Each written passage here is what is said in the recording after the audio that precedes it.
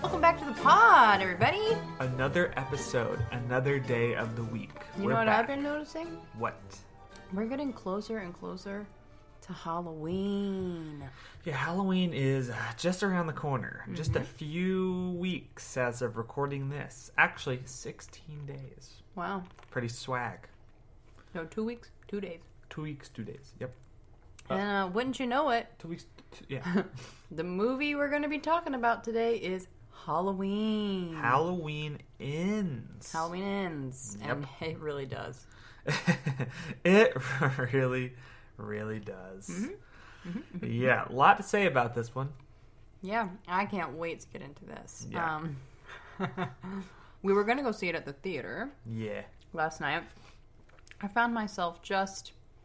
Too I tired. just wasn't in the mood to go to the theater last night. I'm always in the mood to go to the movie theater. But last night, I was all ready to go, and then I was like, I am exhausted. Yeah. I want to stay here and watch it. We were given that option. Thank a little God. suspect that, that we were given the option of a same-day drop on Peacock. But, Yeah, there was definitely a lot of, I wouldn't say controversy, but a lot of curiosity behind that decision because it made sense with Halloween Kills because not all theaters were open. People were still unsure about going to the theater at that point because of, the pandemic, because of COVID. But now, pretty much, I mean, again, I wouldn't say things are back to normal. I still, still get, vaccinated, wear masks, whatever, you are doing to be safe. But most people are going to the movies. Mm-hmm. So when they were like, yeah, we're doing the same day theater and, on streaming, it was like, what?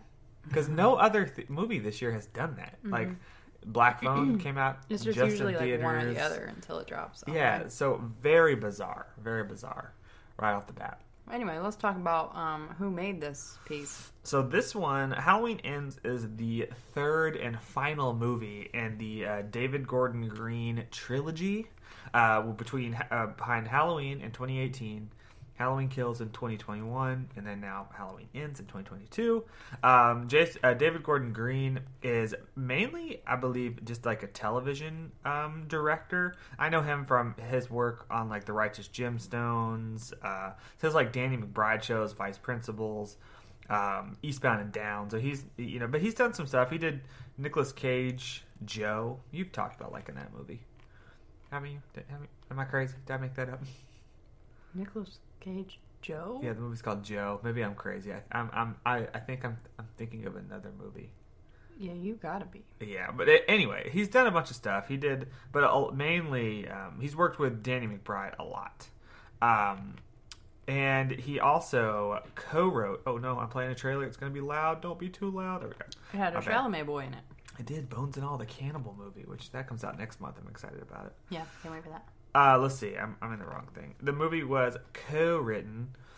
IMDb, as of last night, it had said written by for every person. Now they've corrected it. Last night it said this movie was written by Deborah Hill, which is impossible because, she's been dead since 2005. Mm-hmm. So it's like, wow, okay. But today it does say based on characters by John Carpenter and Deborah Hill. But it was written by 4 people, which is not usually a great thing. Yeah. Too many cooks in the kitchen. But it was written by David Gordon Green. It was written by Danny McBride, as the other 2 were as well. It was written by... our cat's being a little playful back there. Written by Chris Bernier, who looks like he did not have anything to do with the other movies, which is interesting. As that makes you wonder, is that partly why this one is all over the place? Don't spoil the review. Well, I'm sorry. I'm just saying this one feels different than the other 2. That's not a spoiler. And the one of the writers wasn't even involved in the other 2, and the other writer wasn't either. Brad Logan was not involved in the other ones as well. So it makes you wonder. Like, I need to know which one of them to talk to about our little boy. I keep calling him Jeremy. It's not Jeremy. It is Clayton? No. I can't remember his name too at the moment. Let me look. Cole? Closer. It Corey. is. There we go. Corey. Corey, It's yeah. Corey. But that is interesting, seeing that there's 2 new writers that weren't involved at all with the first 2 in this trilogy, which is very odd. It makes you wonder: were David Gordon Green and Danny McBride busy? Did they just not have any ideas, and they were like, "Just you guys, just make this thing, and we'll just." I don't know. It's very, very interesting that that is the case. Mm-hmm. But yeah, so that's our writers and directors for this piece. Yeah. Yeah. Of course, this is starring Jamie Lee Curtis, Yes. who is a queen. Yeah, she's great. We love her in this Yep. house. Yeah. I wanted this to go a certain way for her. There was a scene in the trailers in which she says something about maybe in order for him to die, I need She to has die to too. die, yeah. That wasn't in the movie. Yeah. That wasn't in there. That was said for the trailer. Right. I can't stand it when trailers drop like what would have been probably a big plot point, if not the whole plot point of the movie, Right. and it's not even a part of the movie. Yeah. This movie didn't hold up to any expectations. The beginning I thought I was gonna like. I after the beginning part I was like, maybe the reviews for it are just Unfair. being hard on it because it's her last movie, or maybe they rip his mask off. I know people would be weird about that, but the beginning starts off with our sweet little babysitter Corey, who is a 21-year-old engineering student. Yeah. Going on Halloween night to babysit a little punk-ass kid named Jeremy. Yeah. As soon as Jeremy. This house is, like, massive. The Yeah. parents are very rich, and they're asking about Corey's life, but then every time he goes to talk, they just completely ignore him. Like, completely ignore everything that he's saying. It's like talking to a brick wall. Like, why Right. did you even ask me the question if you're not even going to listen to me? And Mom is trying to search for her son, who is being babysat. And the house has, like, so many stories of stairs. Yeah, it's a big house. And all of a sudden, little Jeremy pops out in my first jump scare, which did shake me to the core. He's, like, wearing this little Wolfwing. Yeah. Like Mask. the Munsters wolf mask or something. and scares the crap out of his mom and me. And I was like, you know what, Jeremy? I hope you get chopped up first. I hope Michael kills you first. Because you know what? Michael's not afraid to kill these kids, and apparently I'm not either. I had high hopes that Michael would come in and gut Jeremy. Oh my god. Which, speaking of that though, this was 2019, so this was 1 year after Michael disappeared. So like after Halloween Kills and the 2018 one, this is a year later. Yeah, the town has turned against Michael. Yeah. Which, I mean, they were never with And him. he's been gone. He's not around. So he full on disappeared. And now he's just kind of like folklore, you know? And Mom says to Corey, Jeremy has been having nightmares ever since this thing happened last year with the boogeyman, and he's been wetting the bed. So after 8:45, like, turn off the TV. He needs to go to bed, you know. Yep. No scary stuff tonight. Yep. Corey's like, yeah, chill. Parents leave. I don't know why I said, yeah, chill. Corey's not that cool. Corey's very docile. He's the most unassuming character in the whole movie. He's wearing glasses. And so. he remains unassuming the entire movie when he's not supposed to. Right. Anyway. It cuts to parents are gone. Corey and Jeremy are on the couch watching The Thing. Yeah. And there's like some gory scenes, and he's like, "Oh, maybe kids shouldn't be watching this." And Jeremy comes at him with some serious sass. Yeah, Jeremy's like, "We're not friends, you little bitch." Jeremy's like, "You're a bad babysitter. Fuck you, Corey. Yep. Nobody remembers your name." And Corey's like, 5 minutes, and you're going to bed. And he like gets up off the couch. And he goes to do something. Get some chocolate milk and some bread. Zucchini bread, Yeah. And there's like a big knife sitting there, you know. Which is not your typical Michael Mike. It was a bread knife. Yeah. You know, I was thinking like that's not Michael's normal go-to. Well, it wasn't a bread, like not a butter knife, but it was like a saw knife. Yeah, right. Anyway, all of a sudden he hears a clatter, and he's like, "Jeremy," and of course, you know, starts the whole tense scene. I'm liking it. I'm like, "Ooh, Michael's here!" Like it's Halloween. We about to, Jeremy's getting sliced and diced right now. I knew it. And as Corey like makes his way through the house, up and down the stairs, he's up and down the stairs multiple times. He finds the knife that he was going to cut the bread with is gone.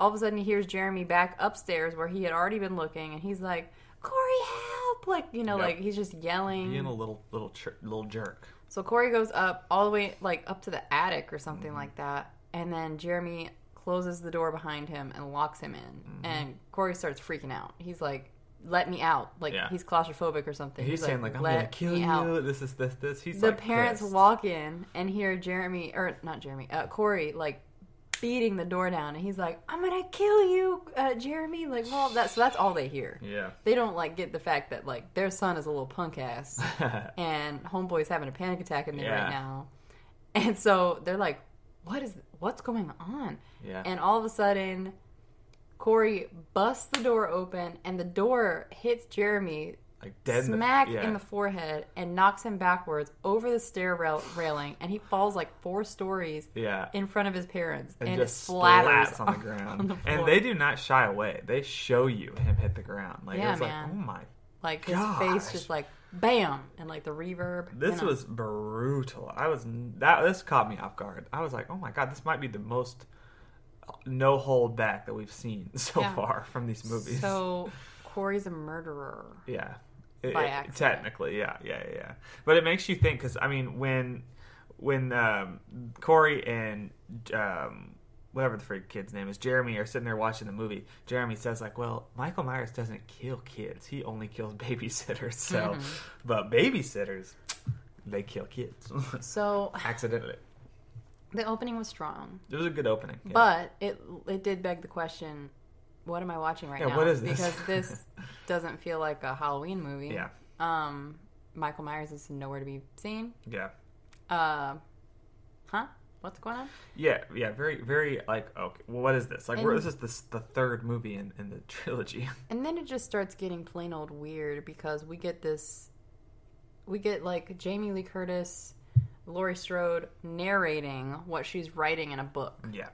And trying to, like, kind of jump forward, explaining, you know, this all happened in 2018 is the last time we saw Michael. The thing with Corey happened in 2019. It shows her, like, driving by the house, and he sees her while he's in the back of the cop car. Shows all these people that have been murdered by Michael Myers. And now she's like, I'm a changed person. I bought a house with my granddaughter. We're living together. I am not hiding anymore. The house isn't full of traps. You know, it's 2022. I'm going to live my life. But Michael's still out there. Like, you were so prepared for him when he was in prison, right? But now he's just out there. Yeah. And she's like, I don't care. I'm just going to live. Yep. Yeah, she's decided just to confront her demons by not confronting them, I guess, or just kind of. I don't know why she would live in Haddonfield still. I don't know why on Halloween she even celebrates Halloween, or doesn't just like fly to Halloween Town, fly to like Hawaii or Australia or something why do for you gotta stay here? Halloween. Like, get out of town for Halloween. This is when Michael Myers rolls up. Especially because we've established at this point in this trilogy, this timeline, that they're not related. There's nothing. Like, the only connection between them is the connection Laurie has made in her head. So if they were to leave, Michael wouldn't give a shit. You know, he would just never bother her again, you know? It just feels like there's this weird, obviously there is, this weird vendetta with Michael. Like, she's for sure the one person I haven't been successful in killing. And also, there's got to be some part of him that loves the fact that she's really good at fighting back. Like, right. Well, if he even knows who she is, you know, he might not even know who she is. He knows. You think so? Oh, yeah. Yeah, I guess. Why would he keep showing up for her. Well, if you think about it, in this movie, the only reason he shows up is because we'll get to that point. But he's looking for something else. Oh yes, yes. You're right. Yeah. So anyway, this movie is already off the rails for me. I was like, it's sloppy when you go into a movie just having to have things narrated by somebody. It is. You're not showing me anything. You're just telling me. That's not usually a good sign. Yeah. Not a good sign. And of course, we love the charm of Jamie, but she couldn't even save it. This is 3 years later. I don't know if you said that, but you might have. I was checking ahead on this. Yeah, I said we're now in 2022. Yes, gotcha. Cool. I missed that. My bad. So that's where we are. Allison is kind of all grown up now. Yeah, she's got a like good job. a nurse or something. Yeah. Anyway, I'll let you. I won't take over this whole podcast. No, please do. You actually are remembering more than I am. I'm reading off of notes. So gotcha. But yeah, so she is. Allison is a nurse now. We learned that she's up for a promotion, I guess, to be like head nurse or something. Mm-hmm. But yeah, so basically, while Lori is writing, the smoke alarm goes off, and Lori is making a pumpkin pie for Allison because it's maybe a week before Halloween, or it's a little bit before Halloween. Mm-hmm. And they go downstairs, and again, the pie's burned, and we kind of learn that Allison, there's a Halloween party coming up for her job, but she doesn't want to go unless someone goes with her. So she's like, I'm not going. I don't have a date. I don't have anyone to go, so I'm not going. So Allison heads off to work, and she gets pulled over by her ex. Who had no purpose in this movie. Just a body. That's the thing. That's a thing that some people like with slashers, some people loathe. The introduction of characters just to be killed. But you and I were confused because there's nothing wrong with age gaps. You and I are 2 years apart. Sometimes there's something wrong. Yeah, sometimes. And in this case, I literally thought she said dad. His name is Doug. So when she said, hey, dad, I was like, huh? We're like, we need to get our hearing checked because you were like, did she just say dad? And I was like, no, she said Devin. But Doug is not too far off from either of those things. It's just a D word. Yeah.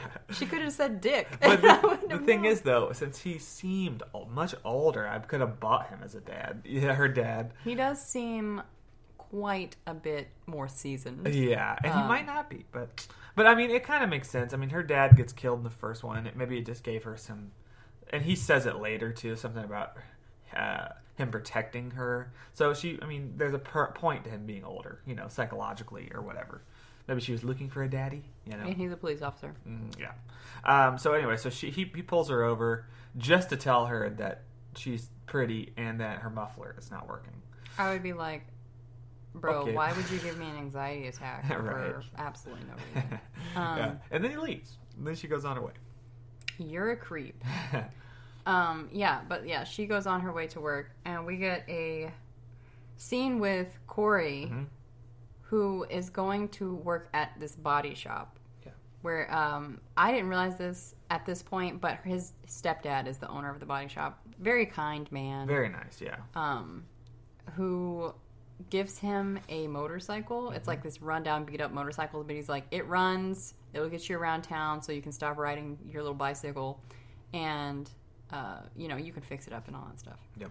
Corey's very thankful. This means a lot to him. Yeah. Because somebody is doing something nice for him, and everybody's mean to him. Yeah, for sure. So anyway, he ends up at a gas station. Yeah, like a gas station convenience store sort of situation. Goes in, gets some chalky milk. The gas station clerk is rude to him. She's like, are you going to buy something or what? What do you think the chocolate milk thing is? Because he gets chocolate milk at Jeremy's house as well. Instead of going for a beer, what is that about? I don't know. He just likes chocolate milk, I guess. He's just a chalky milk kind of guy. That's just such a random, character thing. They were like, yeah, and Corey, he likes chocolate milk. That's just part of his personality. Yeah. His personality trait, chocolate milk. And as he's walking out, these punk-ass marching kids who are supposed to be in a marching band who are way too confident. Like the most confident teenagers I've ever seen. Yeah, I was in marching band. None of us had that confidence. I was in high school, and none of us had that confidence. I mean, there were some assholes, but like, yeah, of course, you could beat them down real fast. They weren't these kids. I never saw I never had marching band kids in my band that were like that. There was quite a few assholes in my school that I just kind of let be assholes until like a certain point, and then like in front of everybody, I was like, "Hey, how about you shut the fuck up?" And then they were all like, What? They were silent. They never were assholes around me again. Like, they just don't have this kind of confidence. These kids were like next level. Who are they going to be as adults? Because like, what? I've never met people like this. But anyway, they pull up in this like, I don't even know what kind of car it is, but it's a black convertible car. This guy gets out. He's like in a Letterman jacket, but he's a band geek. And he's like, you forgot your fake ID? Yeah, we got made fun of because we were given Letterman's jackets as well in marching band. Nobody wore them because band kids don't wear Letterman jacket. Yeah. So this was like, I remember. It makes it seem like, I remember you're a sports kid, but like you're not. Well, I remember the kids in marching band who would wear the Letterman's jacket specifically were bullied because it was like, what? Because I'm wrong. We weren't given them. You had to buy one. You know. So people who bought them, they did get made fun of. I specifically remember I wanted one because I was like, that'd be fun. Yeah. But then I saw kids getting bullied. I'm like, I don't need another reason to get bullied. I need no more reasons. Yeah. But so they get out of the car, and the main guy, who is just absolute jackass mode, looks at one of the people he's with, and he's like, you didn't bring your ID? And then they turn to Corey, and they're like, hey, buddy, how about you go in there and get us a couple of six-packs? Some brewskis. Yeah, and they hand him some money, and he's like, no. And they're like, no? No? Mm-hmm. Like, no, you're, like, I mean, they're, like, really pushing him. Yeah. And then all of a sudden it becomes, oh, I know who you are. Mm-hmm. You're that kid killer. Yep. Blah, blah, blah. And I'm thinking to myself, he's killed a person, and you're pushing him? Yeah. Are you stupid? Like, are you just dumb? Yeah. And so, like, he pushes him up against the ice where they house the ice. And then they push him to the ground. And then all of a sudden, Laurie Strode is there pumping gas, and she's like, hey! Yep. Leave him alone. And they're like, oh, look, it's a freak show and a psycho, like blah, blah, blah. And then they head inside, and Laurie comes up and helps him up, and she's like, so are you the freak show or the psycho? Yeah. And he stands up, and she goes, so are you going to do it or am I? And she pulls out a switchblade. And I was like, oh. Oh, yeah, Laurie. And then Corey takes it and stabs their tires, which was hella deserved. Absolutely. Yeah. Yeah. Then Laurie takes Corey to the hospital where Allison works, and she immediately is like, oh my God, this guy is handsome. And you had said something like, she has a thing for curly-headed white boys. She really does. She likes them. She's got a certain taste. And men that names start with C's. Cameron and Corey. She's weird, bro. She's fun, yeah. So then in the office, while he's getting tended to, we see Dr. Mathis. Corey knocks all the equipment over by accident, and Mathis freaking gets pissed off at Allison for some reason, and like yells at her to get it all cleaned up. And I was like, okay, a little Corey's dramatic. Like, you shouldn't let him talk to you like that. Yeah. As if he's the spokesperson on not letting people talk down to him. Yeah, it was definitely like, okay. He mentions he works at the garage. He works on cars. So Allison is like, "Oh, my muffler's messed up. Maybe you you can look at it. I got some pipes you can work on." So then she immediately, like, while they're outside, invites him to hang out. Pretty much, like she's into him right away. And he's like, no, I don't know about that. And then just kind of tells her to bring her car into the garage, but is like, I'm out of here. Yeah, and Allison's just like in hot pursuit of this man. Yeah, she really likes this guy. Absolutely. And she knows who he is, what he did. She knows all the stigmas. Yeah. She doesn't care. Not at all. Yeah, and then we go to their house where, Allison is, not berating is the wrong word, but basically like telling Lori like, I can't believe you did this, blah blah blah blah. And Lori's like, well, you needed to date to the Halloween party. Obviously Lori also sees the pattern in her past love interests. And Lindsay Wallace is back, little Lindsay, who's just there doing tarot cards because that's her thing now, apparently, and is giving Allison a reading just in the dining room. Why, when I first saw her, I literally thought in my head, I was like, I didn't know Demi Moore was going to be in this. Well, they do kind of look alike. Yeah, they look a lot alike to me. Yeah. So now Corey is at home with his mom, who's also, having a talk about his new love interest, or not, asking who he's texting, and she's just like horrible. She's not a nice person, and it's just like, how did this happen to your hand? She's completely overbearing. She is a control freak. Yeah. He's an adult man. Let him go. Right. She just can't. She's weird. I've actually dated somebody with a mother just like this. Yeah, too much. Yeah. Yeah, and then she's Allison's texting him basically just seeing if he wants to go to the Halloween party, I think, and he's like, I don't have a costume. She's like, I'll get one for you, blah blah blah. Anyway, next day they go back to the muffler shop, or the auto shop, and she shows up with their car. And then instead of working on her car, he's just like, here's my motorcycle. Get on my motorcycle. Yes. And then he's like showing her how to do it, and she's making faces at him like, oh, this is fun. And then the bully who hurt him the day before shows up with his car with the tire, with the and the slash dad, tire. And the dad like slaps him upside the head and is like, you freaking idiot. He drove 3 miles home on a flat tire because he doesn't know how to change a tire, like all this kind of stuff. So it's like the bully is getting bullied, of course. Yeah, and I'm like, Dad, seems like a you problem.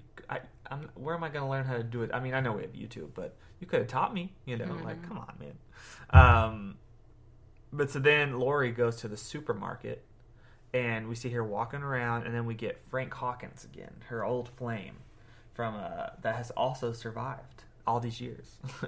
He is back, and he's yet again flirting. And you were like, 4 years? Like, it's been 4 years, and y'all still haven't made a move on each other? They're acting like this is the first time they've seen each other in 4 years. Yeah, absolutely. They're and I'm like, y'all still live in this small town together. How have you not run into each other at this convenience store before? Absolutely. Like, and they're like, I like seeing your face. This is like, they're being very flirtatious, like overly flirtatious. I'm just like, why, after the last situation, didn't he say, Lori, I know you've been through a lot. When you're ready, give me a call. We can go out to dinner sometime. Hello? Right. Like, what are you doing? Like, let's do this thing. Mm-hmm. And then while Lori is on the way out, she is confronted by a woman named Sandra, related to Sandra, who had the light bulb stuck in her throat in the last one, and she somehow survived, but she has she can't speak. She's in a wheelchair, so her sister is like berating Lori about how she provoked Michael. This, which she technically did, because didn't we kind of learn that she is kind of the reason he got moved or something? I can't remember. I haven't seen the 2018 one since last year, but I thought there was something that brought him back. I don't know. Maybe I'm crazy. Maybe I made that up. But anyway, so this lady is just berating her, and Lori is obviously very upset. Michael speaks, blah, blah, blah. Allison invites Corey, we already know this, to the Halloween party, where he brings this scarecrow mask, and he appears to, be enjoying himself. They're, drinking, and yet again, Lindsay's there as like this bartender slash. This is so weird. Tarot card reader. I'm sorry. But, like, if I was at any sort of little dance party with a guy and he started convulsing on the floor in a seizure-type style, I'd be like, oh, I think I'm going to go home. Yeah, his dance moves are questionable. I don't feel like this can continue. Yeah. First of all, I don't think I would be at this party. But, third, like, it's just weird. I think it's also in the style that they shot it in. Everything feels so jerky and like it feels manic, which was probably the point. But I didn't like it. Right. And so anyway, he's comfortable enough to take off his mask in a room with all of these people. Yeah. And he sets it down and he goes over to the bar where he runs into Jeremy's mother. Yeah. Oh, man. And she gives him hell. A full-on word beat down, but we couldn't really hear it because the music was so damn loud. Yeah, no, and you're not kidding. Like, this was so loud. I did not understand what she was saying. Like, the music in the scene is so loud that she's yelling at him, and I was like, I don't know what she's saying right now. Yeah, it was really bizarre. I can't wait to hear other people's opinions on this because I was just like, I don't know what she's saying. Like, that's really bad. Yeah. Yeah. That's a bad. That's a bad. Yeah. But yeah, so he like rushes out, and then Allison rushes out after him. She's like, Corey, and he's on this busy street, almost gets hit by a car. Again, he does this multiple times in the movie where he almost gets flattened by a car. Yeah. Not very observant. No, he's just, I don't like him at all. Anyway,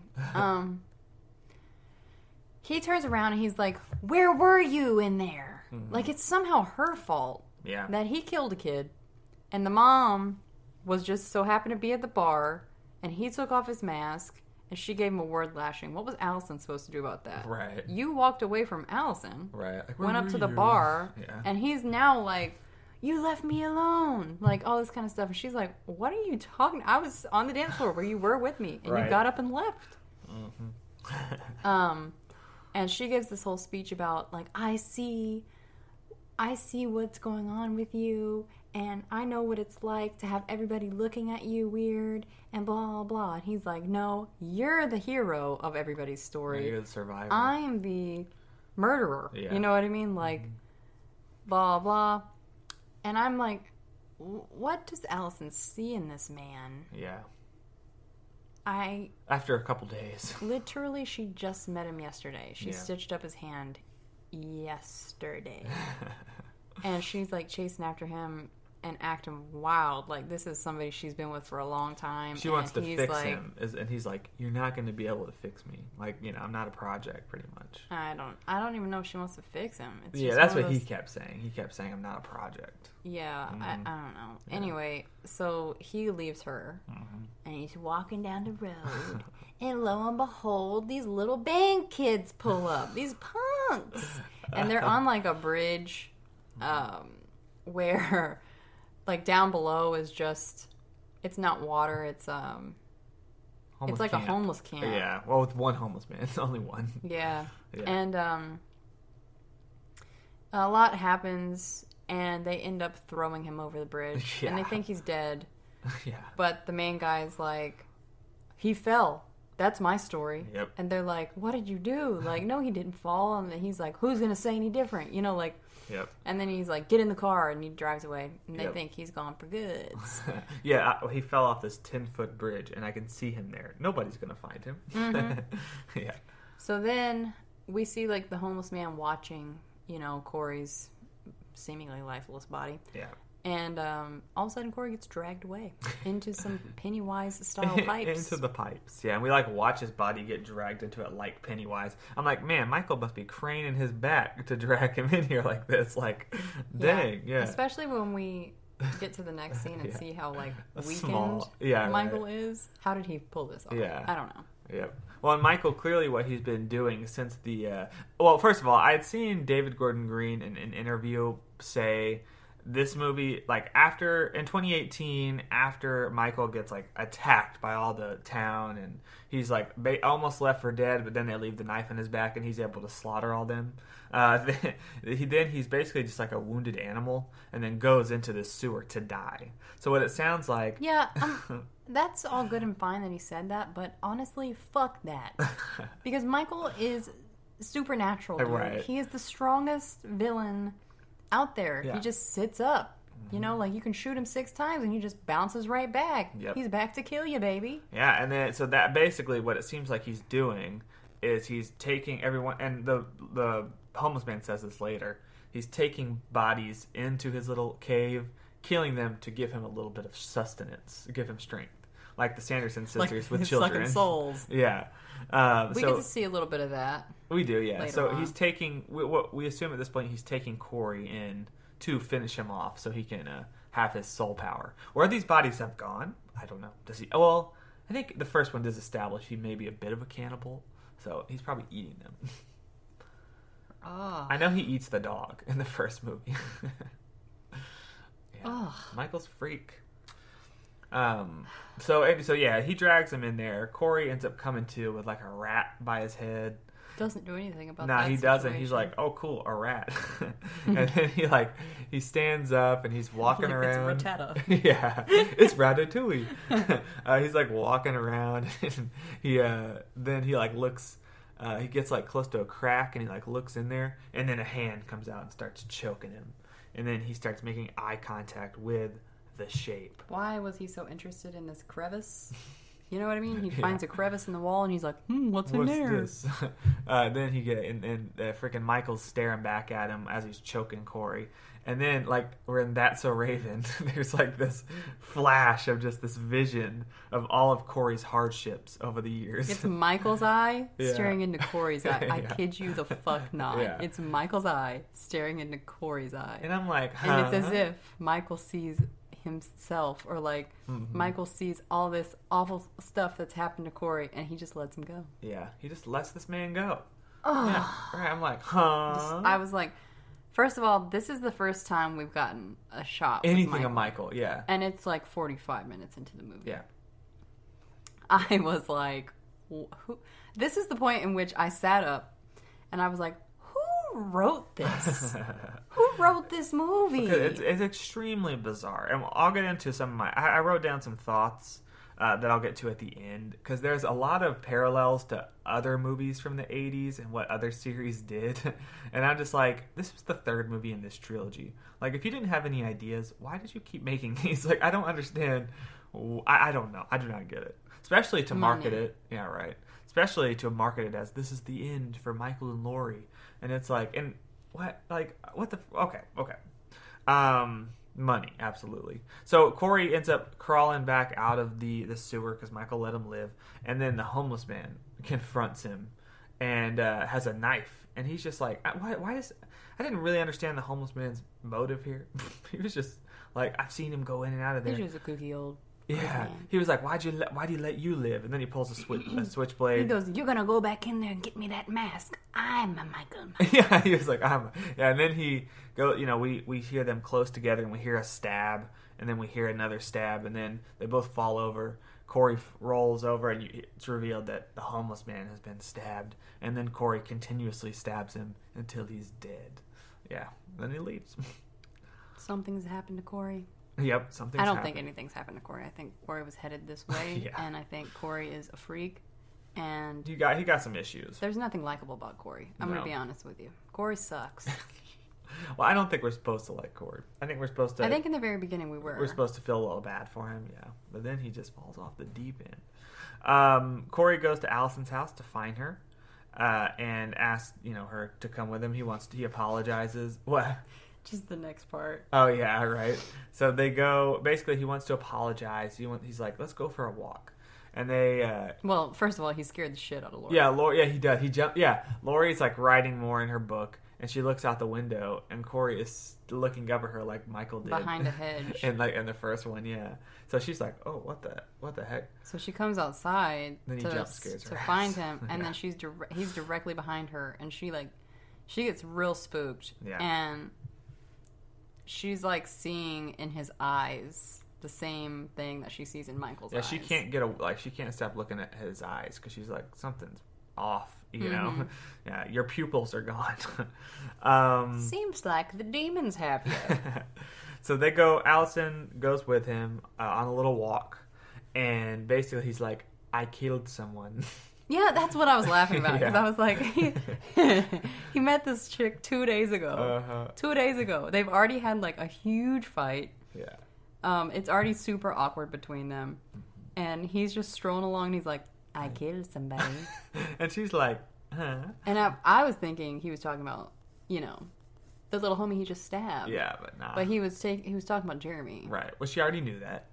So he takes her back to Jeremy's abandoned house. Mm-hmm. The family has obviously moved. Don't know why they didn't move out of the whole town, but they didn't. They stayed in the town, clearly. Yeah. But he's like, here's where it happened. And it shows, like, the blood stain on the floor. And I'm like, they didn't clean that up? I know, right? Like this ain't evidence. Like, as they were moving in and out of the house, you know, they kept walking over their child's blood stain. I don't know. Right. Weird to me. Bit bizarre, yeah. So then he basically just tells her, you know, everything. And then he, just what happened and all that. And they, you know, they have a little moment. And then we jump to Lori, who goes to his, Jeremy's mom. And she's... For seemingly no reason. Yeah, right. This is pointless. This was genuinely just because they were like, we've had 2 scenes now with Corey and Allison. We need to break it up for this tiny scene, because then we went right back to Corey and Allison. That's how it felt. I was like, this was just a little... They were like, this is running too long between them two. Yeah. We got to break it up a little bit. Yeah. So she goes over there, gets berated by the mom, and then leaves. And then we're back. Now we're at the diner where they're having dinner. And, the mom pretty much says, like, you drove, like, your boogeyman went and disappeared, so the whole town had to turn against my son. Yeah. And she's blaming, like, everybody blames everything, seemingly, on Lori. Right. The only person who has been able to wound or injure Michael Myers at all. Right. Like, how about fuck off? Yeah, I know, right? Like, all right. You want this lady on your side. Absolutely, dude. This lady is badass. And she will continue to be badass. So then Allison and Corey are at dinner. They're at the diner. And they're eating their food. And they're talking about, like, Corey's like, look, I want to, you know, get away from the town. You know, I want to, like, leave. He's different. He has a leather jacket now. He's becoming a bad boy.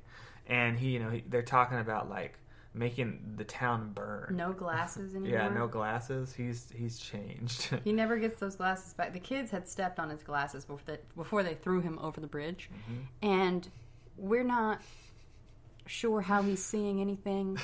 But we're just led to believe he got some Spider-Man powers. Oh, yeah. He's A-OK We had forgotten about that. After he survived, before he goes to Allison to apologize, he goes home first, and he, like, goes past his mom. No blood on him after he killed that homeless man. There was. Oh, was there? You're right, there was. And he goes up to his bathroom and, like, takes off his shirt. And he's like, look, I'm like, this literally is his Spider-Man origin story. He has become Michael Man.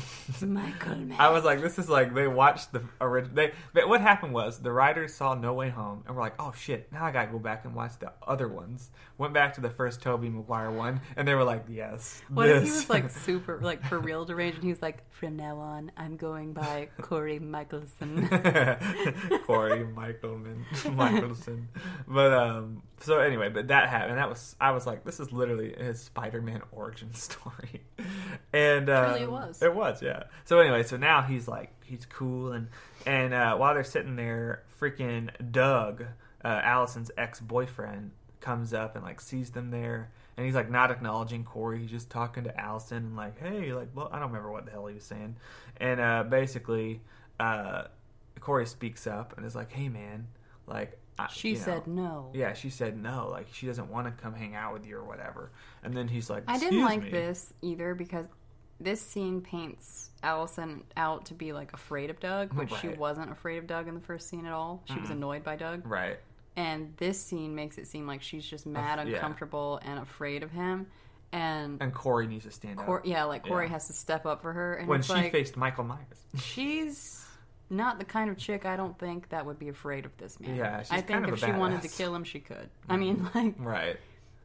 And I'm assuming that he would know that as well. Right. Yeah. And, like, Doug turns to Corey and is like, what, do we have a problem here? Yeah. And Corey just, like, jumps up, and in the most, like, awkward, bizarre scene I've ever... This is just such a pissing contest. Yeah. And Allison doesn't look at either one of them. She's just, like, staring at the table. Yeah. Breathing heavily. Forgetting that she's faced evil itself. Yeah.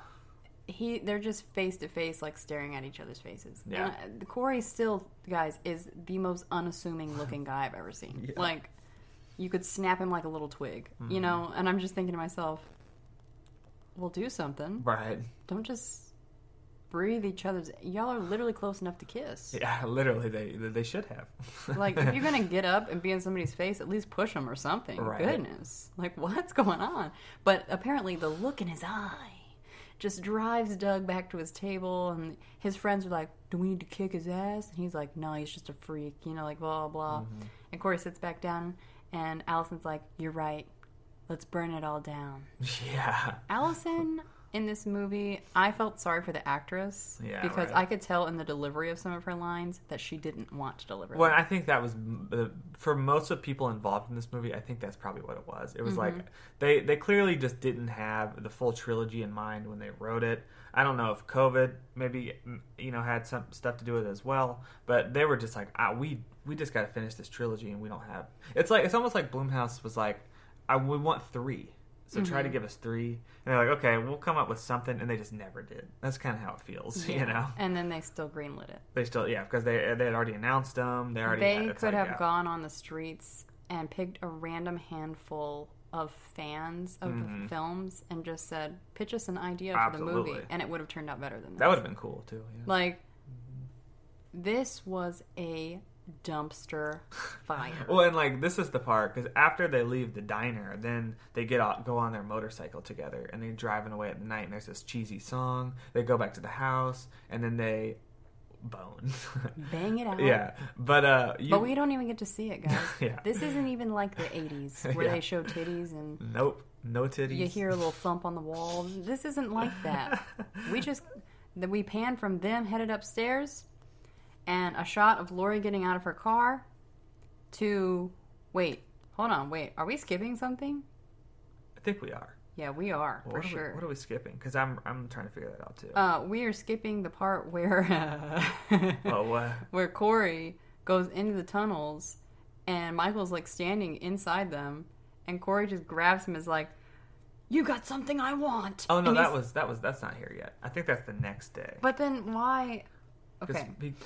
Then why is he's here during the scene? This is the second time we get, maybe the third time we get to see Michael? Yeah, let's see. I have again notes. So let's see. It says they go out to the diner.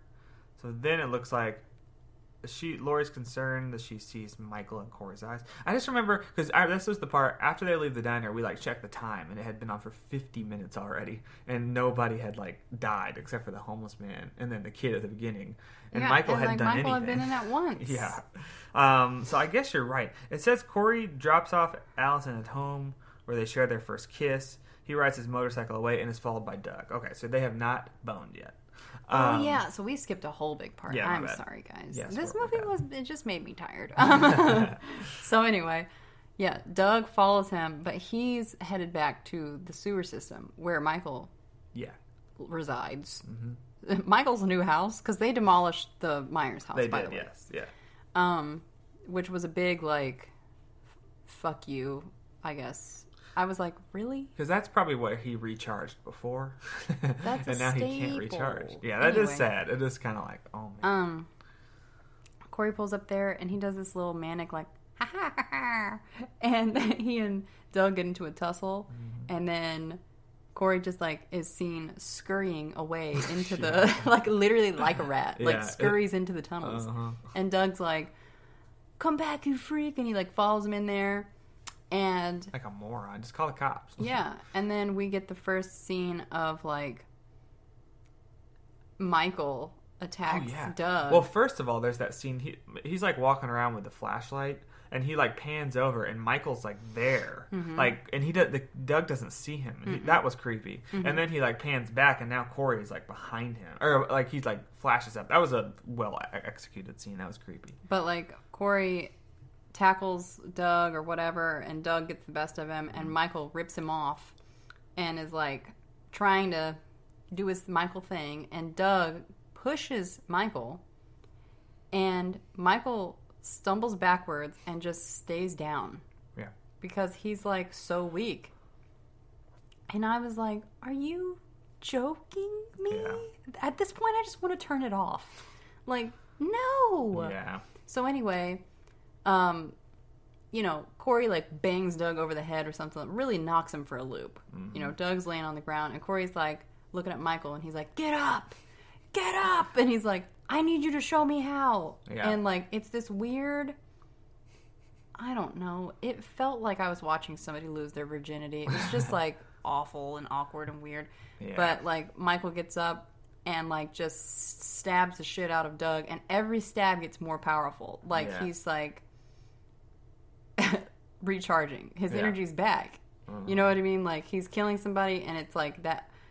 It's like Doug's power comes into Michael. Pretty much, every person absolutely. that he's killing is like energizing him. It's literally the Sanderson sisters with children. Yeah, and yeah. So now Corey. There's so many names. Now Corey knows how to stab somebody. I guess. Yeah, which he's already done. Which now I think their relationship has begun. So Corey is like, you will teach me. Michael is Poppy. Pretty much, yeah. So then Corey leaves and goes back to Allison's house, and that's when they go to Bone Town. Yep. And then the next morning he wakes up and... Is this not where Laurie is standing outside? Yeah, she sees them. She sees them, but then there's this like shot of Michael seeing her. Oh, that's true. Yeah, he is like standing in the trees. Yeah. Yeah, and he's watching her, and it's like the only shot we get of Michael like being Michael. That's true. Yeah. Mm-hmm. And it's like so fleeting and fast. Where he's watching her, watching them. Yeah. She's not watching them fuck. She's just watching them head up the stairs, just to be clear. Laurie is the embodiment of good, guys. Yeah, she's good. She doesn't watch people bang. Yeah, even when she's concerned by their relationship, she's like, well, I'll let them have their fun. And the next morning they wake up and Corey finds the scarecrow mask that he wore, and he takes it with him.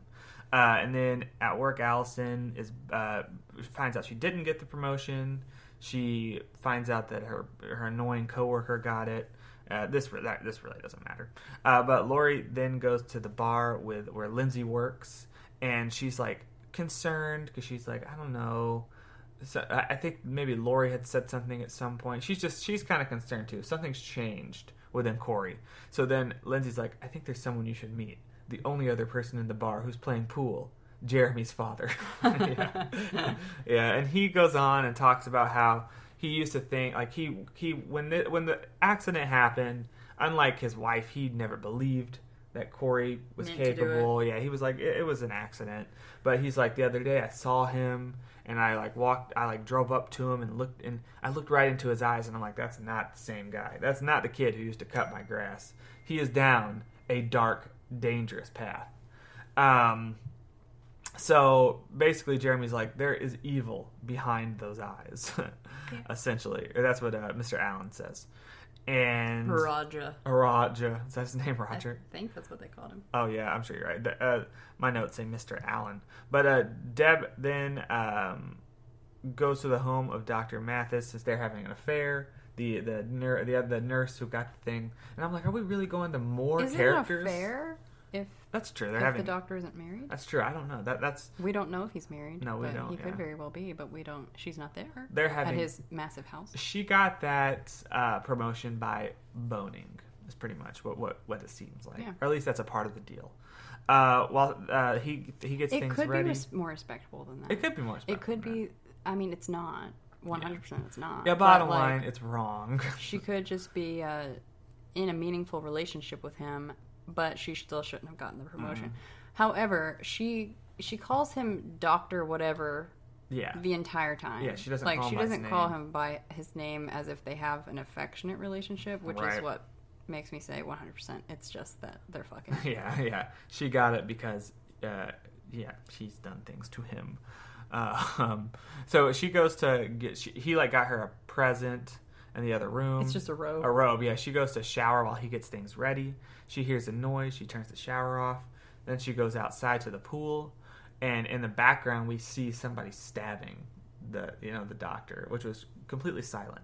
Then she goes to turn the light on, and all of a sudden there's sound. Did you notice that? Mm-hmm. There was like no sound when the lights were off. I was like, hey, do you see somebody stabbing the doctor back there? And Roby was like, oh, no, I didn't see that. That's creepy. Uh-huh. And then it was you pointed out, you were like, how is it completely silent? Yeah. And then as soon as the lights turned on, it was like, I'm like, really? Yeah, that makes sense. He has a plastic bag over his head. And then he gets up, Scarecrow Boy, and starts chasing her, but she's able to get into the house.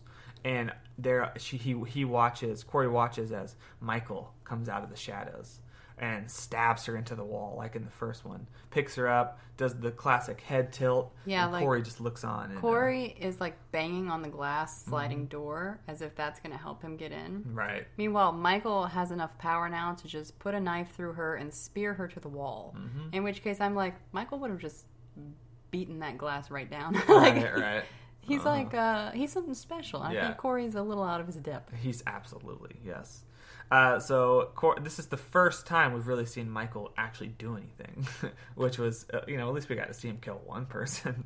Which, we'll get to this, but that might have been his only kill of the entire movie. Doug technically was him.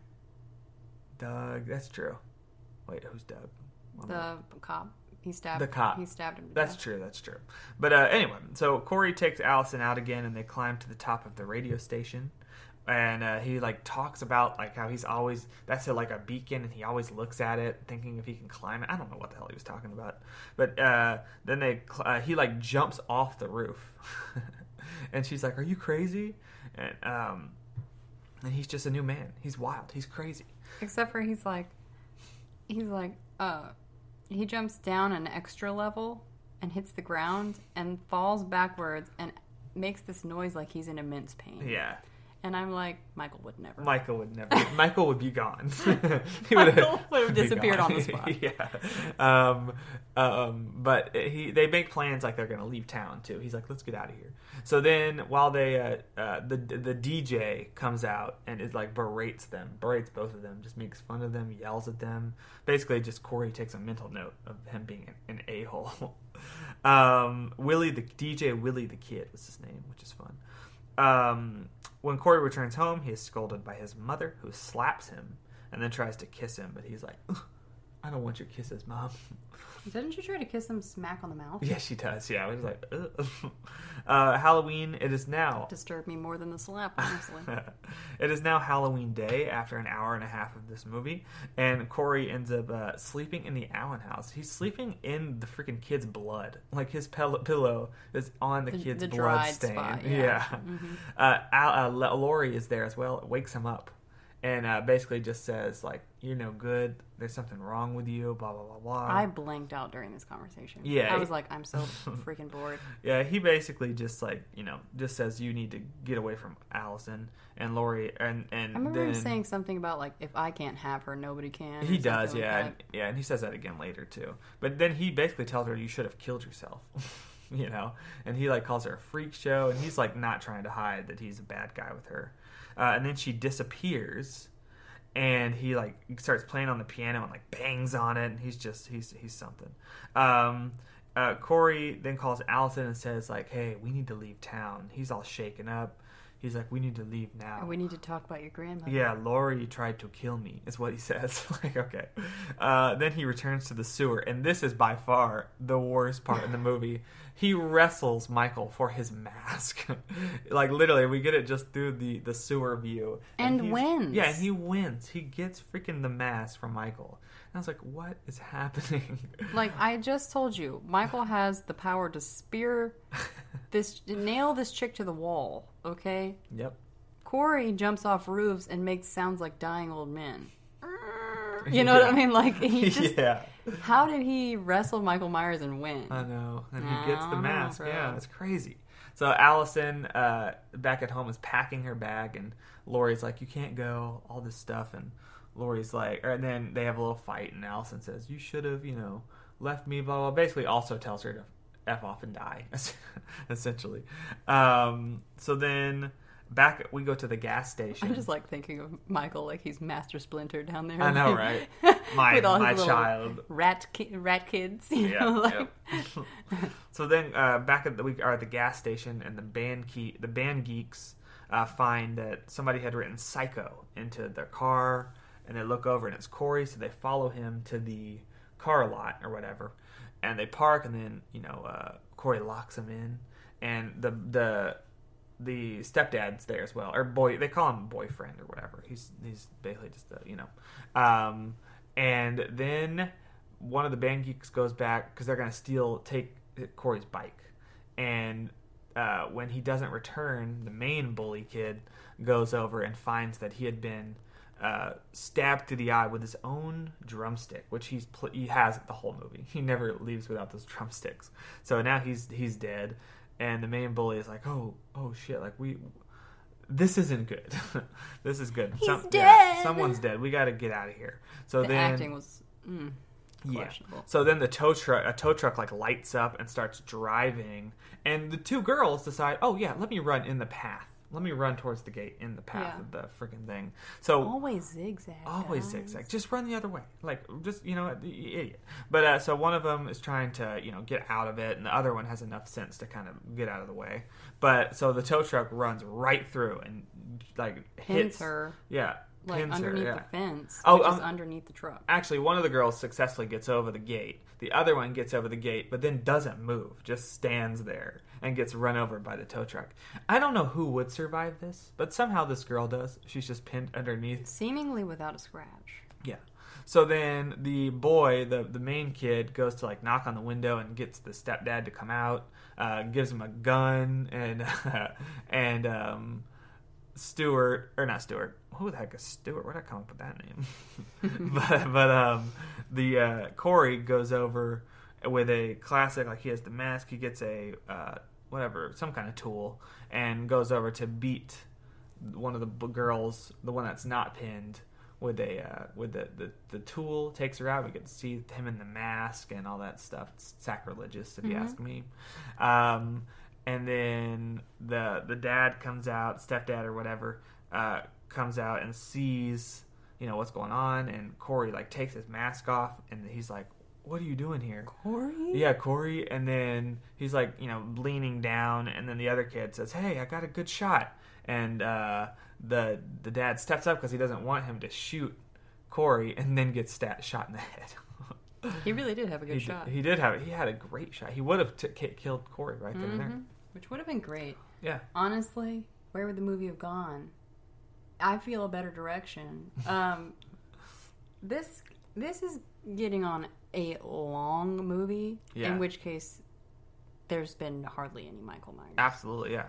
There's been a kid parading around as if he can be Michael Myers. Absolutely, yeah. So, yeah, to keep long story short, Michael comes over, or the bully comes over, and Corey gets a blowtorch and basically just burns his face a lot, just burns him, and then he freaking puts his foot through the head of the girl that's trapped, just like Michael did in the first one with the pumpkin, or in the 2018 one. So he has massacred the teens, and the dad is dead as well. Corey then returns to his house and stabs his mother as well, which this was annoying because it cuts away. The one I didn't want to see poor nice dad or boyfriend get shot, but I would have liked to see her get stabbed. Is that bad? No, that's what it's. A slasher, right? Then he goes to the what is it called? He goes to the radio station, and Allison. By the way, they had made plans, so Allison goes to the diner too, because that's where Corey said he wants to meet, and he doesn't show up, so he's calling, and he's like, "What's going on?" So she is like, "Something's wrong." So she goes back home. But again, all the while, Corey is at the radio station, and he kills the receptionist, who, if any fans of Joe Bob's Last Drive-In, that's his his co-host or whatever, Darcy the Mail Girl. So that was a cameo. Also, the original Michael Myers has a cameo in this too, which was fun. But anyway, so he goes, and then one of the more interesting kills in the movie, he bashes the dude's head in so much. And cuts his tongue off. And I don't know of any scissors that are this yeah, sharp. No, right. It just snaps his tongue. Yeah, I can't even get scissors to cut through fabric, but somehow he could cut through a tongue. Pretty cool. Pretty brutal. But yeah, so this is one of the more cool kills. And the transition of the music to Allison's car, messing up and her turning off the radio was that was his tongue creative. Hits the what's that called? This turntable. Yeah, and it starts skipping over his tongue every time his tongue goes around. Yeah, and so it plays on her radio too. Yeah, so it's cool. Yeah. Lori tries to get in touch with Allison, but has no luck. She then calls 911 to report a suicide. So Lori's down in her luck. She's getting her affairs in order. She's drinking a lot of booze, and she's like, I guess I should listen to all those people. It is time to die. At this point, Allison has already told Lori off. Yeah. And told her that she's leaving, all that stuff. I don't remember if you mentioned that. Yeah, I did. Yeah. You did? Okay. Because, Allison's just being a bitch. Yeah, Allison's, pissed. She doesn't like that Lori is trying to say Corey's a bad guy. But she, blames the death of her parents on Lori. Mm-hmm. Everything. Her friends, everything. And it's like, can Lori catch a freaking break? I'm like, come on, man. This is not the same Allison. This is... Yeah, I don't know. You are no child of descendant of Laurie Strode. I know, right? So Laurie's upstairs with a gun. She's getting ready to, as we perceive, off herself. And then Corey starts coming up the stairs. We kind of get his POV. He goes to open the door, and then there's a gunshot, and then there's a splatter on the wall. So he goes in, and it was just a pumpkin, which I assumed that was the case. And then she's like, "You think I would really kill myself?" And shoots him 3 times, causing him to fall over the banister. And unlike Michael in the first movie, after Loomis shoots him 3 times, he is not gone. He's just there, in a pool of his own blood. Because he's not Michael. He's not Michael. He's not Michael Myers. So then, Laurie goes downstairs, and they kind of have this back and forth. And she basically tells him, Allison, we'll never be with you, all this stuff. And he says, well, if I can't be with Allison, then no one can. And then stabs himself in the throat. Yeah, because he sees that her car is pulling up. And he's starts laughing. Yeah. Because he's like, she'll never love you now because she's going to think that you killed me. Yep. Yeah, so he stabbed. Yep. So then she comes in, and that's exactly what she thinks. She thinks that Laurie just killed her. So she goes off. And then Laurie, who had shot all the bullets out, doesn't have her gun anymore. I think she was maybe again thinking maybe I am better off, which is sad. But anyway, so Allison goes off and starts driving while another force has entered the house. Finally, coming back to get his mask. An hour and 40 minutes into this movie, finally. Michael is in the room. Yep. He gets his mask, and now the real fun can begin. And they have their back and forth. Michael really said, young one, yep, I'm going to let Laurie Strode handle you. Yep. And technically, Corey's still alive. He has one more moment, but Michael's like, he tries to you. Wrestle Michael again for the mask. Yeah. He grabs his hand. He's like, you can't have it. And then Michael just cracks the man's neck. It's like, Finally. Thank God. So Strode and Michael kind of had a tag team moment where they tried to kill the same man. Yep.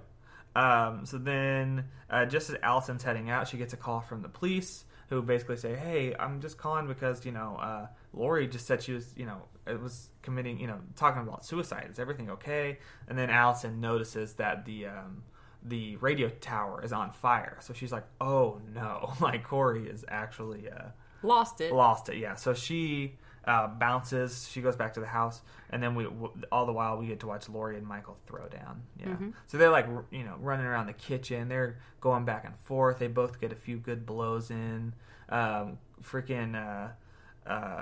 Let's see. Laurie manages to grab Michael's knife. Oh, first of all, they're throwing each other all over the place. Michael tries to put Laurie's hand in the garbage disposal. He almost does it, which is gnarly. Laurie manages to grab his knife and impale his hand to the kitchen counter. And it's like, uh-oh, we've seen this before, though. This isn't going to, actually happen. Then she grabs another knife and rams it down to pin his, through his other hand, and then puts it in the fridge to pin one of his legs. So he's trapped. He can't move, which is like, Michael? Is this really you? Yeah, she the way she pins his first hand is kind of strange because she tackles him onto the counter and then is in this weird sexual straddle position on top of him and stabs him through the hand. I was like, guys, this is the first real fight we've gotten, and apparently the last fight we were going to have with Laurie and Michael. Apparently. And this is it? I know. She's beating him this easily? Yeah, she did beat him. Because the last movie, we didn't even get them interacting at all. Because she was in the hospital the whole movie. So I'm like, this is it. This is what we've been waiting for. She then takes off his mask again. just to look him in the face, and we don't really see his face. We get vignettes of his face, and then she slits his throat, which is like. She says something. I don't remember exactly what the catchphrase was. Acknowledges him not as the boogeyman, but a regular man, pretty much. She's like, you're no boogeyman, you're just a man, So then she, slits his throat, but then he attempts one last attack. He, pulls the knife out of one of his hands and starts choking her. But then Allison runs in and is able to stop him. I couldn't figure out what she did. It's like she grabs his arm and breaks it or something. Yeah, she just There's this weird sound as if she ripped it off. Yep. And we don't really get to see what she did to it. Yep. I don't know. Yeah, I don't know either. I don't know if you can hear the disappointment in my voice, but I'm just defeated by this movie. But then Laurie pretty much lets Allison, do the final blow, and I think, or maybe Laurie does, I can't remember, and she just cuts his vein down his arm, so he Laurie doesn't. Yeah, so he bleeds out while they just hold hands, or technically they're holding hands at the end. And Michael Myers is perceived dead. The police arrive. They come in and find the body and the two women all bloody. And, they're like, so this is, is he actually dead? And they're like, not dead enough. So they strap him to the top of their car. And then, the whole town is aware somehow. Like a Christmas tree. Yeah, and they as they, Michael Christmas tree. Yep, and they, parade Michael down the street. And they take him to where Corey worked. And somehow the whole town, in, a few seconds, was notified. Mm-hmm. Oh, get your pitchforks ready again. It's happening. Yep. Michael's going to be crushed to death. And everybody comes out. Everybody. The whole town. There's a parade. It's somebody, the president died. Everybody's cars are going to this place, and, they're going to go watch Michael Myers die. And because it's a Michael Myers movie, I was expecting for him... Basically, they take him to this place where they have, a crusher, and the place where Corey works, and they go put his body in it, and Laurie gets in there with him for a minute, and I was thinking, oh my god, Laurie is probably going to get crushed too, because that's a Michael Myers movie. He's going to come back alive. But now she just slides his body down, and we watch him literally get crushed to death. Yeah, folded like a pancake. He's dead. He's definitely dead, yeah. And then they all just kind of, that's it. Michael's dead. And then we end with her narrating her book again, where she's like, there will be no tombstone, blah, blah, all this kind of stuff. And then she's like, but evil doesn't really die. It just changes shape. Mm-hmm. Yeah, which is a fun little want, a little wink. Yeah. Yeah. She decides to move out of Haddingfield on her own, carrying her parents' wedding rings around her neck. This is Allison. Laurie completes her novel. And yeah, so he is finally, Michael's gone for this movie. Mm-hmm. And she's then visited by Hawkins, who brings her groceries. And they finally talk, I guess. They finally talking. Yeah, just talk. I'm probably not going to go into it this time either. Something about maybe. cherry blossom trees. Yeah, right. I think it was supposed to be poetic, but yeah, after this trash heap, it wasn't. And he had mentioned that in the first scene between them two, and she had wrote about it in her book, like suicide or cherry blossom trees or something. Mm-hmm. Yeah. So anyway, then the final shot of the movie is Laurie's empty house, while faint breathing noises are heard, and Michael's mask is resting on the kitchen table. So she kept, or coffee table, his mask. Little sus. A little like a trophy. Yeah, Laurie might become the next Michael. Or somebody could steal it from Laurie and become the next Michael. But we never really see what happened to Corey's body. No, we don't, yeah. And God forbid they ever bring him back. I know, Oh, right? Jesus Christ. Please don't. Yeah, but that is Halloween Ends. This ended up being a lot longer of a review than I thought it would be, but it was a pretty lengthy movie. It was a 2-hour movie. It was an hour and 50 minutes. Very little plot point, very little stakes. Yeah. Very little Michael Myers. Yeah. Yep. That was it, guys. That was Halloween Ends. I'm just ready to go ahead and throw a review at this and call it a day. Yeah, well, it's interesting. First of all, I had a few notes. Lindsay survives. Lindsay never even sees Michael. No, they make a whole fuss. In Halloween Kills, everybody died. They're like, Tommy Doyle, dead. Sheriff Brackett, dead. They were like, all the legacy characters besides Laurie were killing. But then in this one, they're like, oh, Lindsay? We're just going to let her survive with the other characters. I also felt like, so a lot of, obviously, a lot of 80s movies, these long series, there was a lot of changes. This one, in the Halloween series, like the notorious Halloween 3 is, Season of the Witch, has nothing to do with Michael Myers, Mm-hmm. So it's kind of like, this kind of felt like they were like, let's make a Halloween movie that had, but it's our own story. We're going to do our own thing with it. And it's going to be weird. It's going to involve psychic stuff for some reason. So it kind of felt like they were like, let's just do that. Let's do, our Halloween 3. And this was Halloween 3, technically, So they were, I think, for some reason, they were just like, I don't know, man. It just solidifies Halloween as being that series. It just has such wacky and random sequels and this was the ending of a trilogy. That the first one was great. That first one's awesome. They have no excuses. No, they have no excuses. In this day and age, we should not be making movies that are this bad. No. Yeah. This is ridiculous. Yeah, it was very interesting. It felt like, took inspiration, Friday the 13th, number 5. There had been 4 other ones at that point. Only one of them, the first one, had Mrs. Voorhees. But 5 had nothing really to do with Jason. It was just another guy who donned the mask. And it just felt like that. It was like, I agree. I'm just like, I don't understand. This isn't, it felt 80s. It felt like, why did they do this? Like, there was no reason. It's very bizarre. Mm-hmm. For sure, yeah. Yeah, I yeah. If I was on this writing team, people would be so lucky to be on a writing team for a franchise this large. I know. But if I was on this writing team and I got outvoted, and this was the plot they outvoted me with, yeah. I would have left the writing team. Quit, yeah. I would have been like, I will not have my name attached to this. Yeah. There's no way. Yeah. I just can't believe somebody did this. I know. It truly felt like they were like, whatever, let's just get it out. Let's just do it. Which is like, why'd you guys get involved in the first place? Yeah, and I like the people involved. That's the crappy part. Yeah, I can't say anything for them. No, I can't. I got no excuses. Yeah. This is ridiculous. Yeah. This one actually makes me angry because it could have been good. Mm-hmm. The second one wasn't great. But the first one's awesome.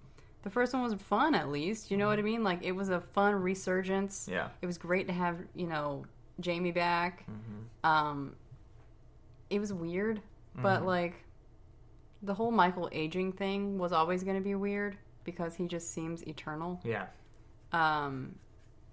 This was like... What happened? Yeah. This was like watching a horse at the Kentucky Derby break its leg and get shot on the field. Yeah, it was. Well, just the ad, they're marketing this as the last movie between Michael and Laurie. So their idea was, let's bring in this new character that has nothing to do with anything. Forget all the old characters of the other 2 movies we've been building up. And in Laurie's case, 40 years of build up. And let's just make it about this guy, Corey. Why are you... it doesn't make any sense. It makes no sense. Yeah. There is no heart or any care in this. No. I would say do not give them any money by going to see this. Yeah, it's not worth it. Watch it on Peacock. Yeah. Even then, it's not worth your time. We only have so many, days in our lives to live. Don't waste your time on this one. Yeah. But, yeah, what a shame. What a shame. The good news is... I was so excited. We turned it on and I was like, ooh, I love these movies. And Roby was broke my heart because he was like, don't get too excited because the reviews are really bad. And I was like, oh no. And but then I was feeling it. The opening scene happened and I was like, maybe it's going to be better than I thought. No. But nope. Yeah, I'm interested to see how it ages. I know you're never gonna like it, but there's plenty of movies like this from the '80s that are left field, but that people find a liking for and later. So I'm interested to see how it ages. So, yeah, I'm not. Yeah, I'll probably never watch it again. What a horrible movie. This was horrible. Yeah. Horrible. I want to be in a room with the writers and just tell them that. Yeah. Truly, from the bottom of my heart, this sucks. Yeah. So yeah, I'm gonna give it a 1 star. Mm-hmm. I wish I could give it 0.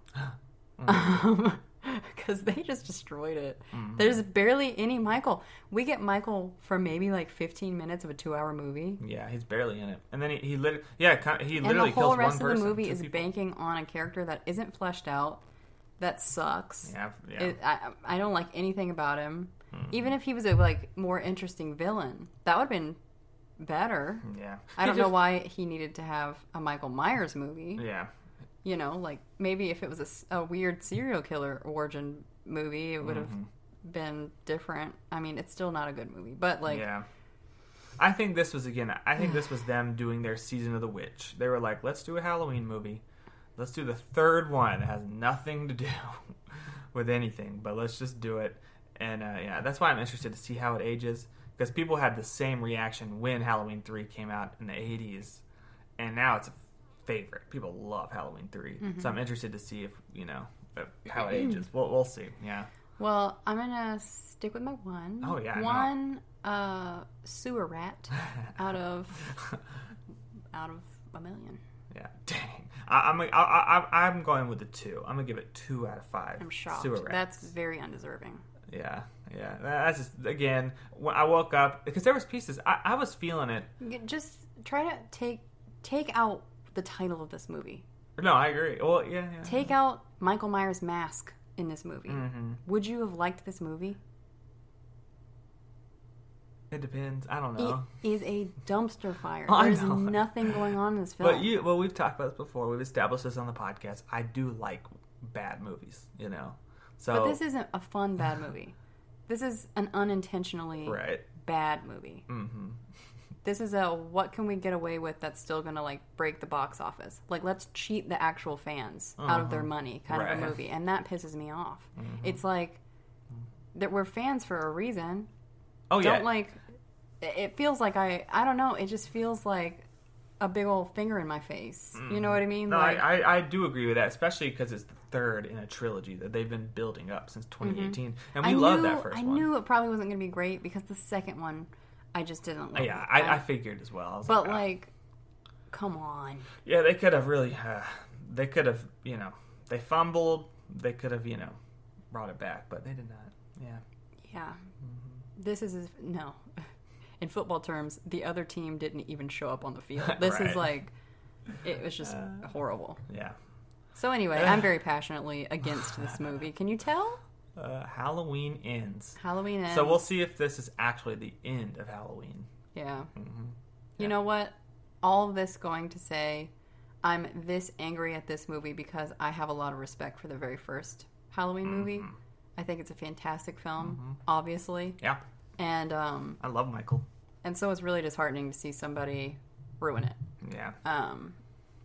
So I will just pretend that this movie didn't even happen. Yeah, and that's I think this is like the 12th or 13th movie in this series. So it's there's a lot of those movies that I just pretend didn't. I just write off. I'm like, yeah. There's no Michael cult in my head. Right. And that's what I was thinking. This felt like they were like the psychic stuff. It's just bizarre. They just were like, we don't know what to do. Just do whatever. Yeah. Yeah. So I'm gonna leave it at that. Me too. That's our review of Halloween Ends. Yeah. And I feel sorry for all the actors involved. Yeah, definitely a little bit. Especially, I feel bad for Jamie Lee, because they should have just ended it after the 2018 one. Then it would have been like, oh, that was good. That was a good ending for you, Laurie.